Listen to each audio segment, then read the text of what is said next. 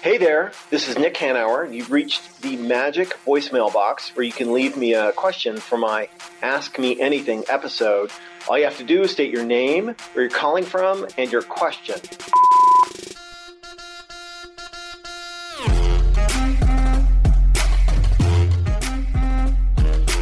From the offices of Civic Ventures in downtown Seattle, this is Pitchfork Economics with Nick Hanauer. One American capitalist take on how we got into this mess and how we can get out. I'm Nick Hanauer, founder of Civic Ventures. I'm David Goldstein, Senior Fellow at Civic Ventures.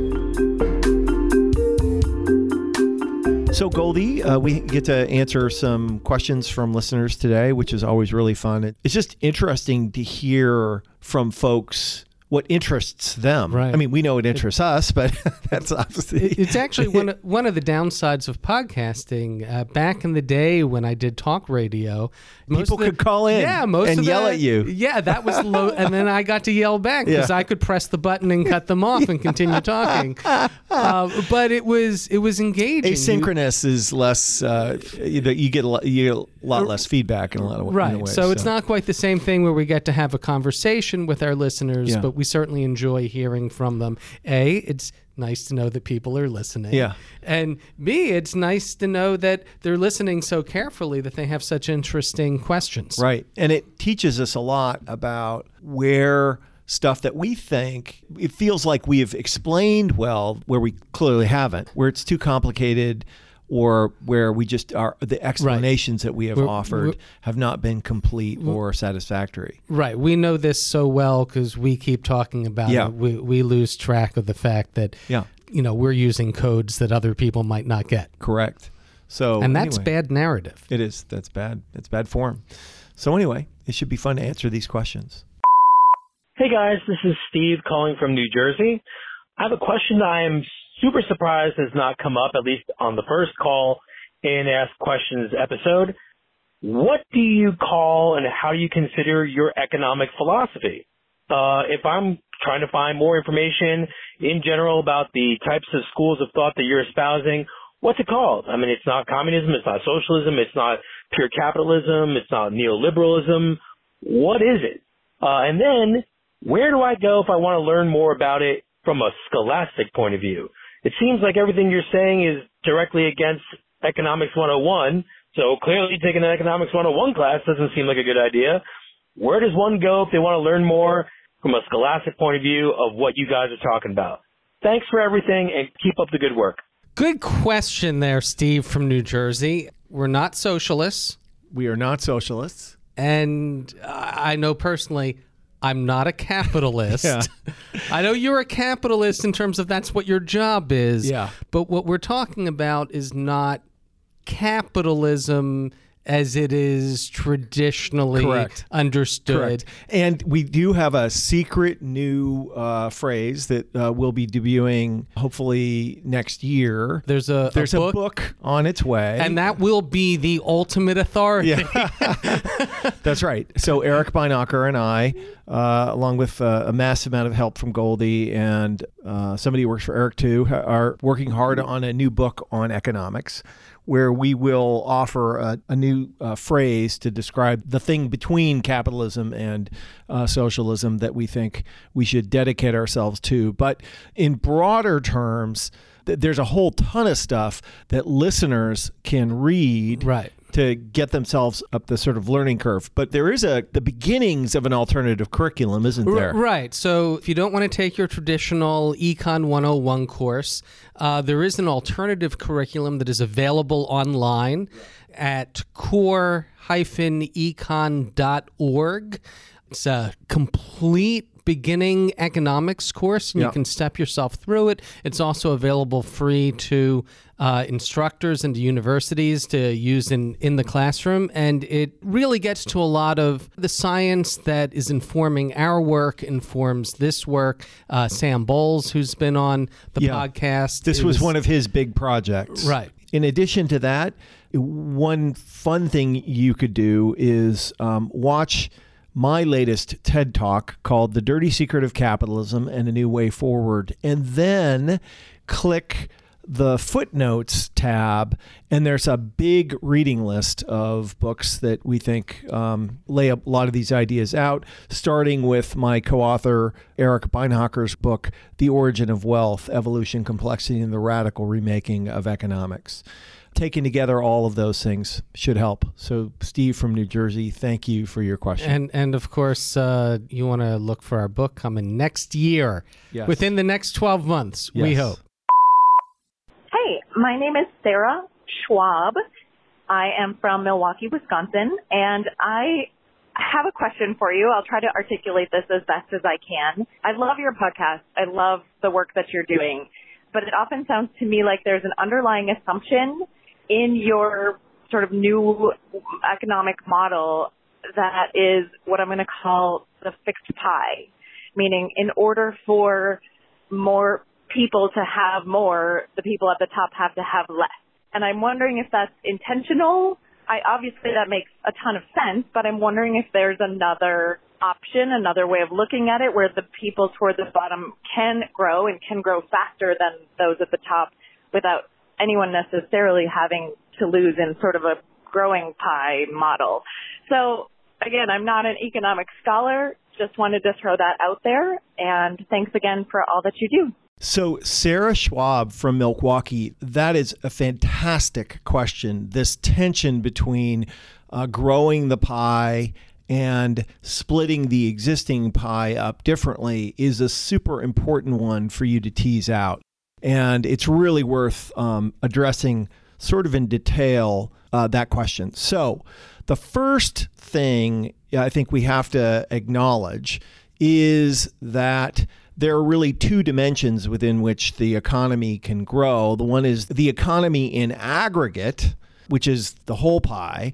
And when we think about economic growth, I know most people think of it in terms of money, but in fact, what we really mean when we think about economic growth is, are we improving the material circumstances of the majority of people? And the truth is that the rate at which we improve the material circumstances of most people is inextricably intertwined with how many people actually get to contribute to improving the material circumstances of all people, both as consumers, satisfying their personal wants and needs, and also as creators of solutions to human problems, which is the thing that improves the material circumstances of all people. So the way I would summarize this, Sarah, is that the pie actually grows faster when the portions are distributed more evenly. Correct. That the unequal way we are distributing the pie now, the gross inequality that we're seeing in our economy, is actually slowing down the growth of the entire pie. That's right. And if we include more people in the benefits of the economy, as Nick said, as innovators, entrepreneurs, workers, and as robust consumers, that pie will grow faster. Correct. Now, we're not talking about splitting it up exactly evenly. Yes. That never works. There's always people that are going to excel, that are going to produce more, that just circumstance is they're going to end up with more.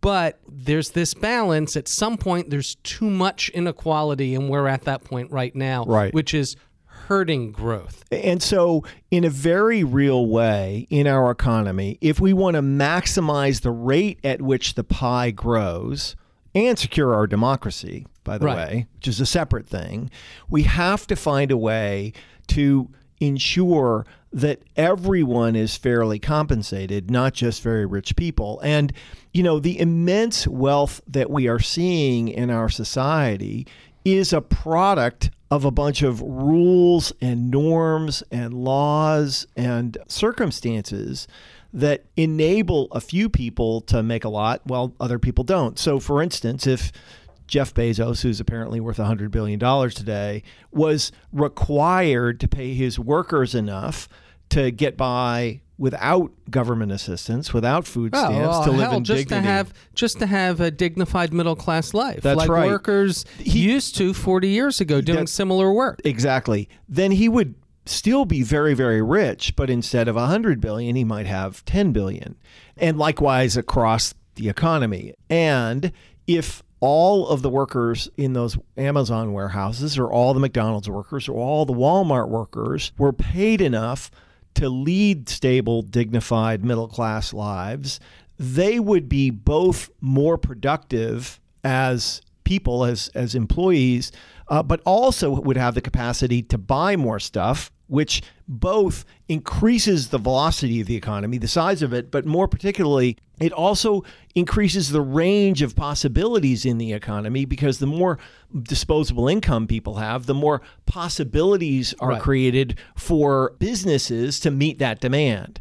And so these two things are linked, really more than linked, inextricably intertwined. So we want to reduce the inequality in the society to increase the size of the pie, not decrease it. It is a positive sum game. That's right. And you get more gain the more equal it is. Yeah, to a point. To a point. Right. Exactly. Right. But it's, from where we're starting right now, we have a long ways to go. Yeah, if you make before we've made it too equal. Yeah. Hi, this is Tim Connor from Portland, Oregon. I'd like to hear you talk a bit about the housing crisis, because of course the neoliberal solution is always to deregulate and allow developers to do whatever they want as far as building more housing. But what I've noticed in Portland, and I suspect you're seeing it in Seattle and San Francisco and other cities, is what happens is that developers just build more expensive housing, and that just drives prices up and increases homelessness even more. So what have you got to say about that? Thanks. So Tim from Portland with questions about the housing affordability crisis in America. Yikers, that is a very complicated subject, and something that we here at Civic Ventures are devoting a ton of thinking to. There is no quick answer to your question, but we're going to, in a few minutes, try and detail what's causing the crisis and the kinds of things we need to collectively do to make it better. So first off, I think that your observation is not incorrect, that if you leave this problem entirely to the market will do a great job of dramatically reducing the price of luxury housing. Because that is what they're naturally going to build first, because that is where the largest margins are. Correct. And since the constraint is the amount of land available in cities like Portland and Seattle, you're going to try to get as much profit out of each piece of land as you can get.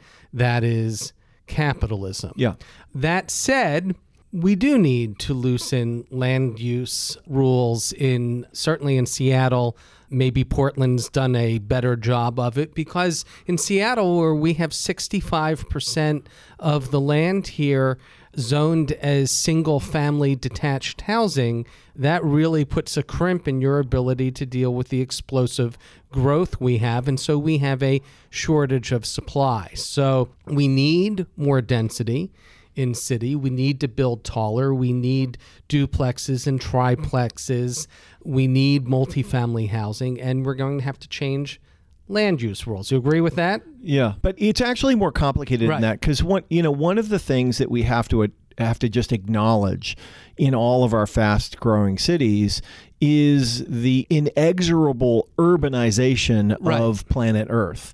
That in a technological economy, in order to participate effectively in that economy, you basically need to be part of that network, which means you need to live in the cities, which is why these cities are growing so fast, which is putting huge amounts of pressure on the housing stock. Again, part of the housing affordability crisis is the wage suppression crisis over the last 40 years, right? Part of the hellscape that neoliberalism has created is a circumstance where for most citizens, their wages have been stagnant for a really long time, while housing prices and rents have gone up dramatically. And one of the ways in which we'll have to address the housing affordability crisis is by raising wages. If you raise wages, these housing things get much more affordable. As long as you're building more supply. That's otherwise, you're just bidding up the existing housing. So there is the affluent will be taken care of by the market.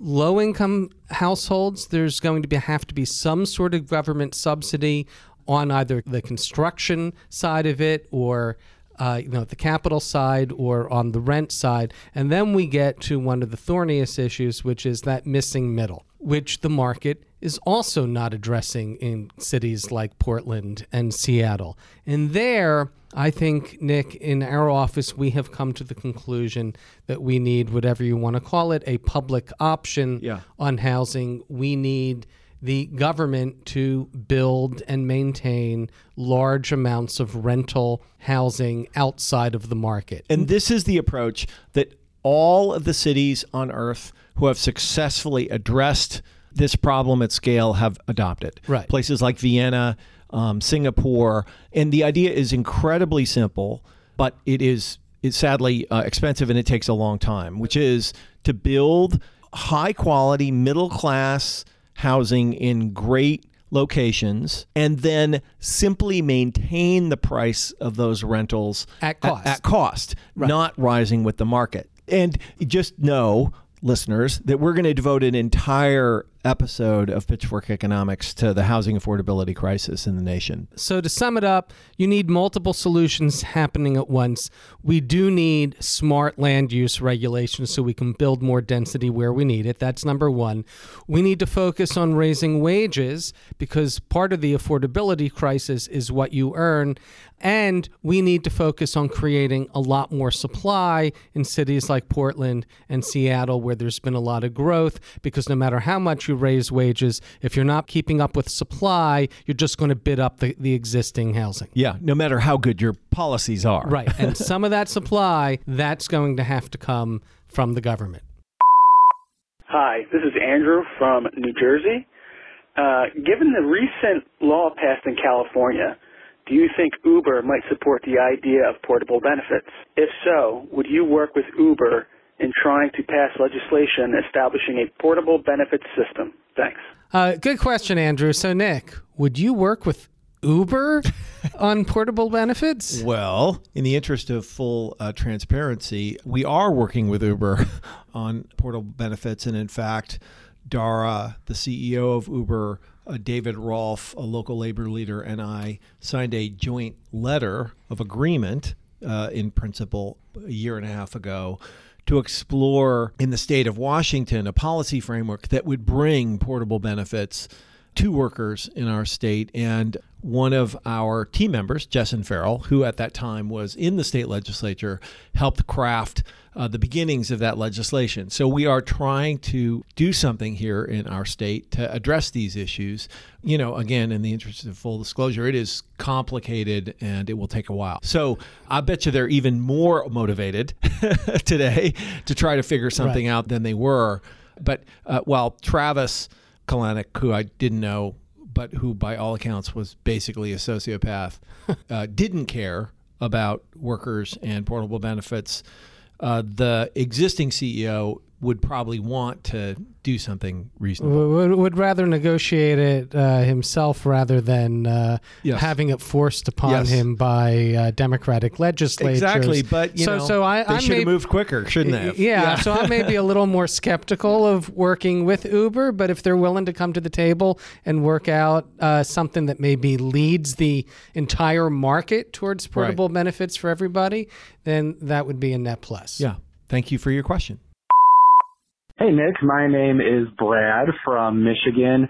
I have an interesting question for you. I know one of your favorite topics is the minimum wage. Well, I just saw a meme on Facebook, the most reliable of places to get economic information. It had an interesting idea. It says, what if we pegged minimum wage to the cost of living, specifically housing, of that particular city or even county?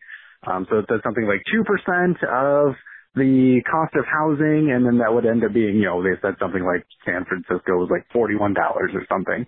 I was just curious about what you would think about something like that. I'm skeptical, but I'd like to get your thoughts. Thanks so much, Nick. So Brad from Michigan, that's a really interesting question about the minimum wage and pegging it to various things. I'm going to abstract from your question the principle I think you're suggesting, that the minimum wage should be tied to local costs. Cost of living. The cost of living. So that is a possibility and not a terrible idea, but not one I personally am in favor of, because I think that one of the worst parts about our national economy is the divergence in prosperity between urban places and rural places, small places and big places. And I think that if you peg the minimum wage to cost of living, what you effectively do is reinforce these dynamics, right? The regional inequality. Regional inequality, that you make places that are poor and cheap continue to be poor and cheap because you haven't impacted the wages at all. Another approach, and the one that I subscribe to, is to impose wage standards, including the minimum wage, not by region, but by company size. Because a Walmart, even in the smallest, poorest town in America, can afford to pay $20 an hour for a worker and give them healthcare and everything else. And I think that that's a far better way to organize the economy.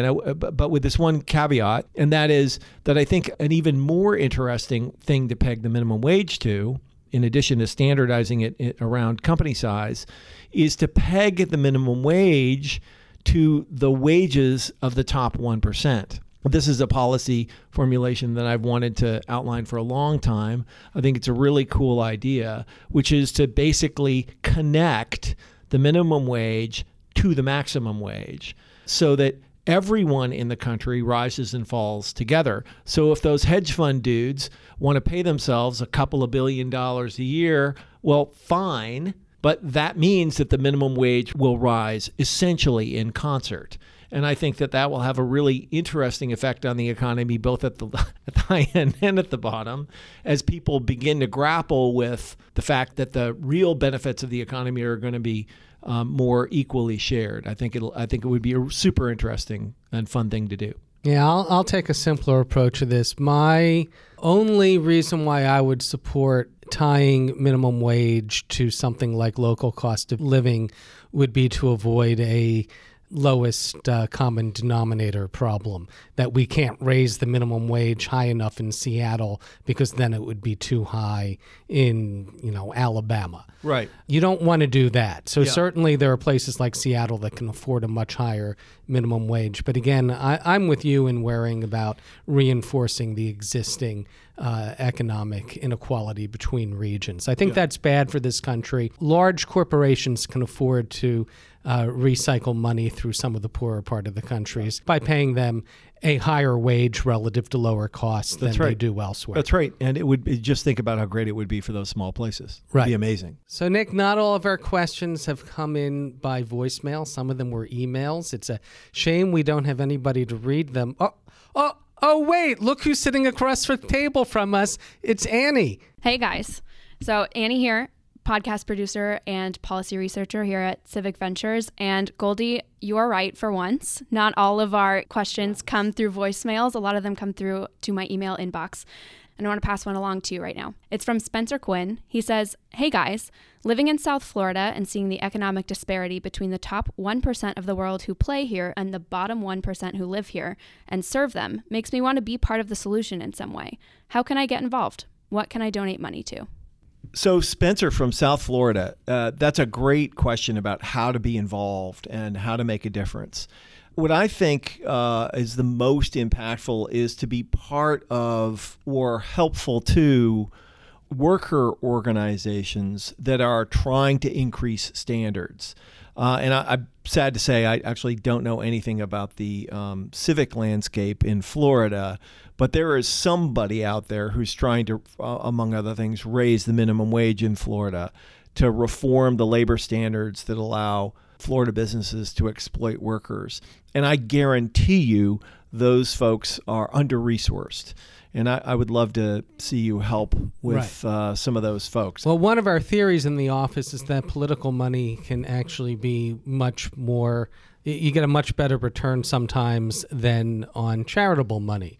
You can put money into a food bank, which is great, helps people who are food insecure, or you could put money into a ballot initiative that would raise the minimum wage, and that does a lot more for a lot more people. Yeah. And so we're very enthusiastic about helping with those things. And in fact, in our political practice at Civic Ventures, we stand up a lot of ballot initiatives and do that work often. Spencer, another theory in our office is that the way you make big change is by changing narrative. And I'll just raise a pet peeve of mine, which is the woeful state of modern journalism, which makes it much harder for us to get our narrative out because A, most of the media is corporate controlled, and B, there just aren't that many of them left. So if you've got your favorite not-for-profit media outlet, I know I give to ProPublica every year, listen to your podcasts. When one of your favorite podcasts, economic podcasts, is asking for a little money, give them a little money. Find the places where you find the best information and support them, and that will go a long way towards helping us change hearts and minds about how the economy works. Thank you, listeners, for all those really cool and interesting questions. Like I said before, it's always really interesting to hear what people are thinking about or what they're confused by or what they want more information about. And it's also fascinating over the course of the year, Nick, because it's been a year. It's been a little more than a year now. Yeah. This podcast, how much the conversation is changing. You can hear it in the questions. There's Yep. still a bit of that neoclassical influence in some of the questions, but you can really feel that people are trying to get beyond that and wrap their minds around what the new economic thinking is teaching. Yeah. And for sure, in the political discourse that's taking place in the Democratic primary anyway, we have come far. Boy, the center of gravity around the policy agenda has changed so much since 2016. It's really super gratifying. So who knows, Nick, maybe after another year of this podcast, maybe the pitchforks won't come after all. Maybe you'll be lucky. Well, we'll see. And if you do have questions, please call our number and leave a message, 731-388-9334. That's 731-388-9334. Also, we take episode suggestions. So if you've got a killer idea for an episode, lay it on us and maybe we'll do it. Yeah, an economic topic, a question, an author that we might not be aware of, send it our way. And if you don't want to leave a voicemail, there's contact information on our website, pitchforkeconomics.com. And maybe we'll have Annie read it for you. In the next episode of Pitchfork Economics, we're going to talk to our friends John Arnold and Preeti Krishtal about the egregious prices Americans pay for pharmaceuticals and why and how that industry is so screwed up. It'll be a really interesting episode. I hope you'll listen. Pitchfork Economics is produced by Civic Ventures. The magic happens in Seattle in partnership with the Young Turks Network. If you like the show, make sure to subscribe, rate, and review us wherever you get your podcasts. Find us on Twitter and Facebook at Civic Action and Nick Hanauer. Follow our writing on Medium at Civic Skunkworks, and peek behind the podcast scenes on Instagram at Pitchfork Economics. As always, from our team at Civic Ventures, thanks for listening. See you next week.